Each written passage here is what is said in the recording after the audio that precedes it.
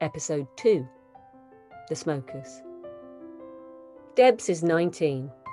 She's been let down by everybody in her life, and recently things have gone from bad to worse. When Debs signs up to learn beekeeping as a last-ditch attempt to get her life back on track, she meets Yeganeh, an Iranian refugee who is also disillusioned and struggling to find her place in a new country. As Debs becomes more skilled and confident under Yeganeh's expert watch, an unlikely friendship develops between the two women. The script was originally written for stage by Fiona Harper and subsequently produced as a piece of audio theatre.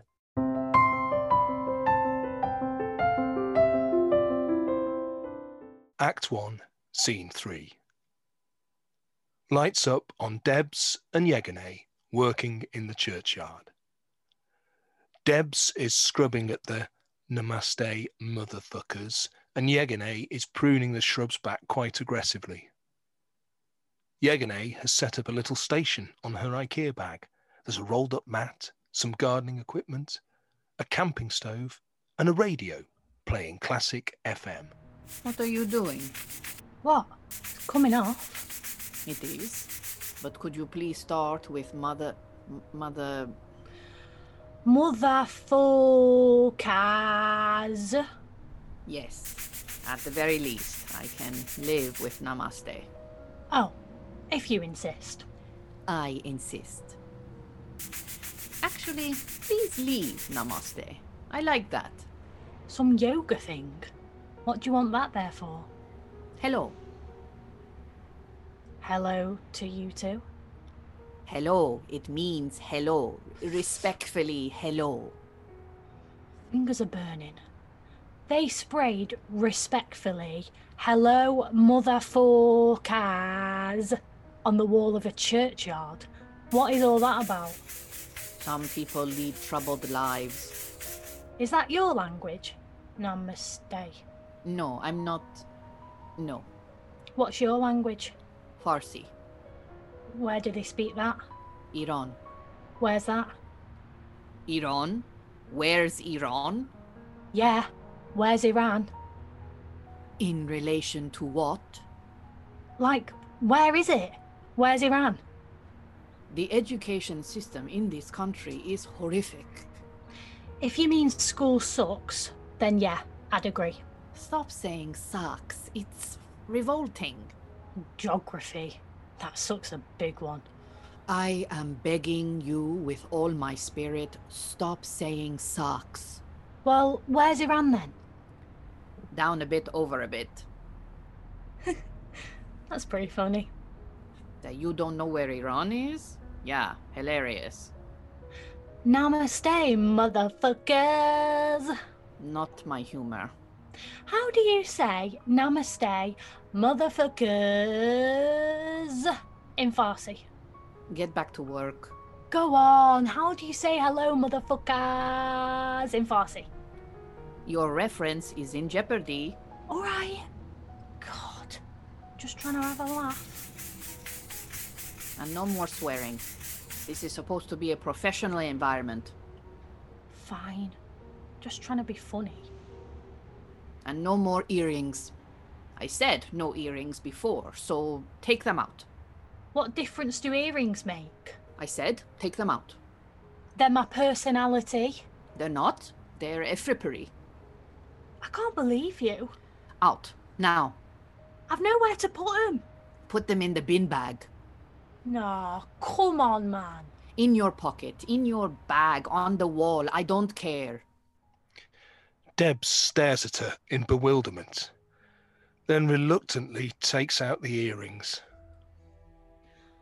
Can't believe this. They're my actual personality. You are being ludicrous. Take them out. No! Why? I'm still scrubbing, aren't I? People conducting themselves in a professional manner don't wear big hoops. Who says? I say. You need a neutral persona at work. Why? I'm not neutral persona, and stop speaking in French or Farsi or whatever that is.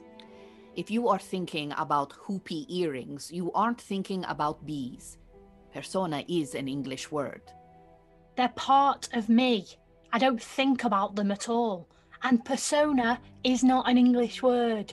No piece of clothing should dictate your identity. Bees don't care what you're wearing. Bees don't care about earrings. My point exactly. Take them out. Debs reluctantly takes them out and carefully places them in her back pocket. My granny pierced my ears. She did it for my first communion. Said I was a big girl. When I wear these, I feel like a big girl. No one can mess with me. Charming story. Ancient Persians wore hoop earrings too. Nonetheless, we were messed with. Hoop earrings mean you wear hoop earrings. They're meaningless. A mere symbol, and a symbol can be read in many ways. Symbols can be used against you. It's more than a symbol to me. It is your grandmother who made you feel like no one can mess with you. Not the earrings. The earrings mean nothing. You don't know shit about hoops. I know about grandmothers and I know about symbols. I know that meaning can be taken from clothes. Meanings can be projected upon clothing. I know more about this than you will ever know. Yeah, well, you know it all, don't you? I do not want to see those hoops again.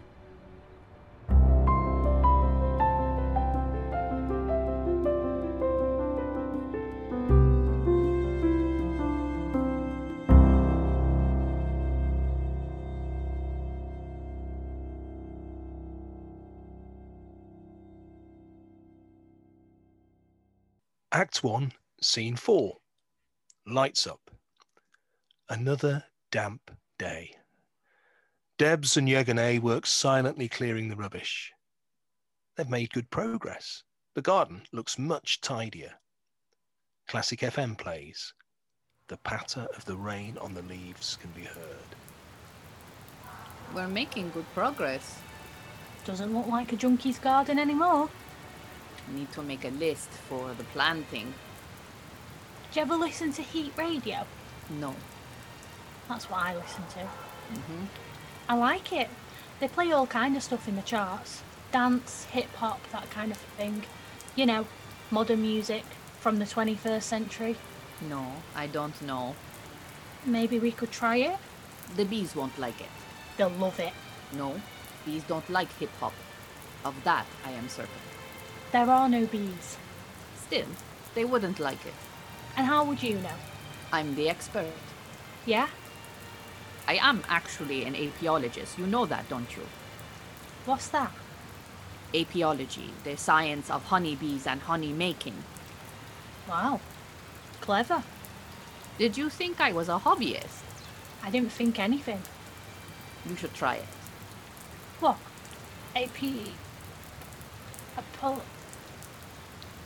No, thinking. So can bees hear music? Well, I would say... Ah, you don't know, do you? Ha! You don't know everything. They can pick up on vibrations, the human voice, so I'm sure they'd respond to some music. However, I don't know. Good question. Bebop. What? Bees. I bet they like bebop, not hip-hop. I've no idea what you are saying. Yegeneh, it's a joke. Bebop, bebop, get it? Bebopalula, she's my baby. What? Bebopalula, she's my baby. You know it? This conversation has taken a strange turn. Bebopalula, she's my baby. My granny used to sing it. Nope. Bebopalula, I don't mean maybe. Still no. Bebopalula, she's my baby. Bebopalula, I don't mean maybe. Bebopalula, she's my baby love, my baby love, my baby love. Bebopalula, don't mean maybe. Bebopalula, she's my baby love. She's my baby love.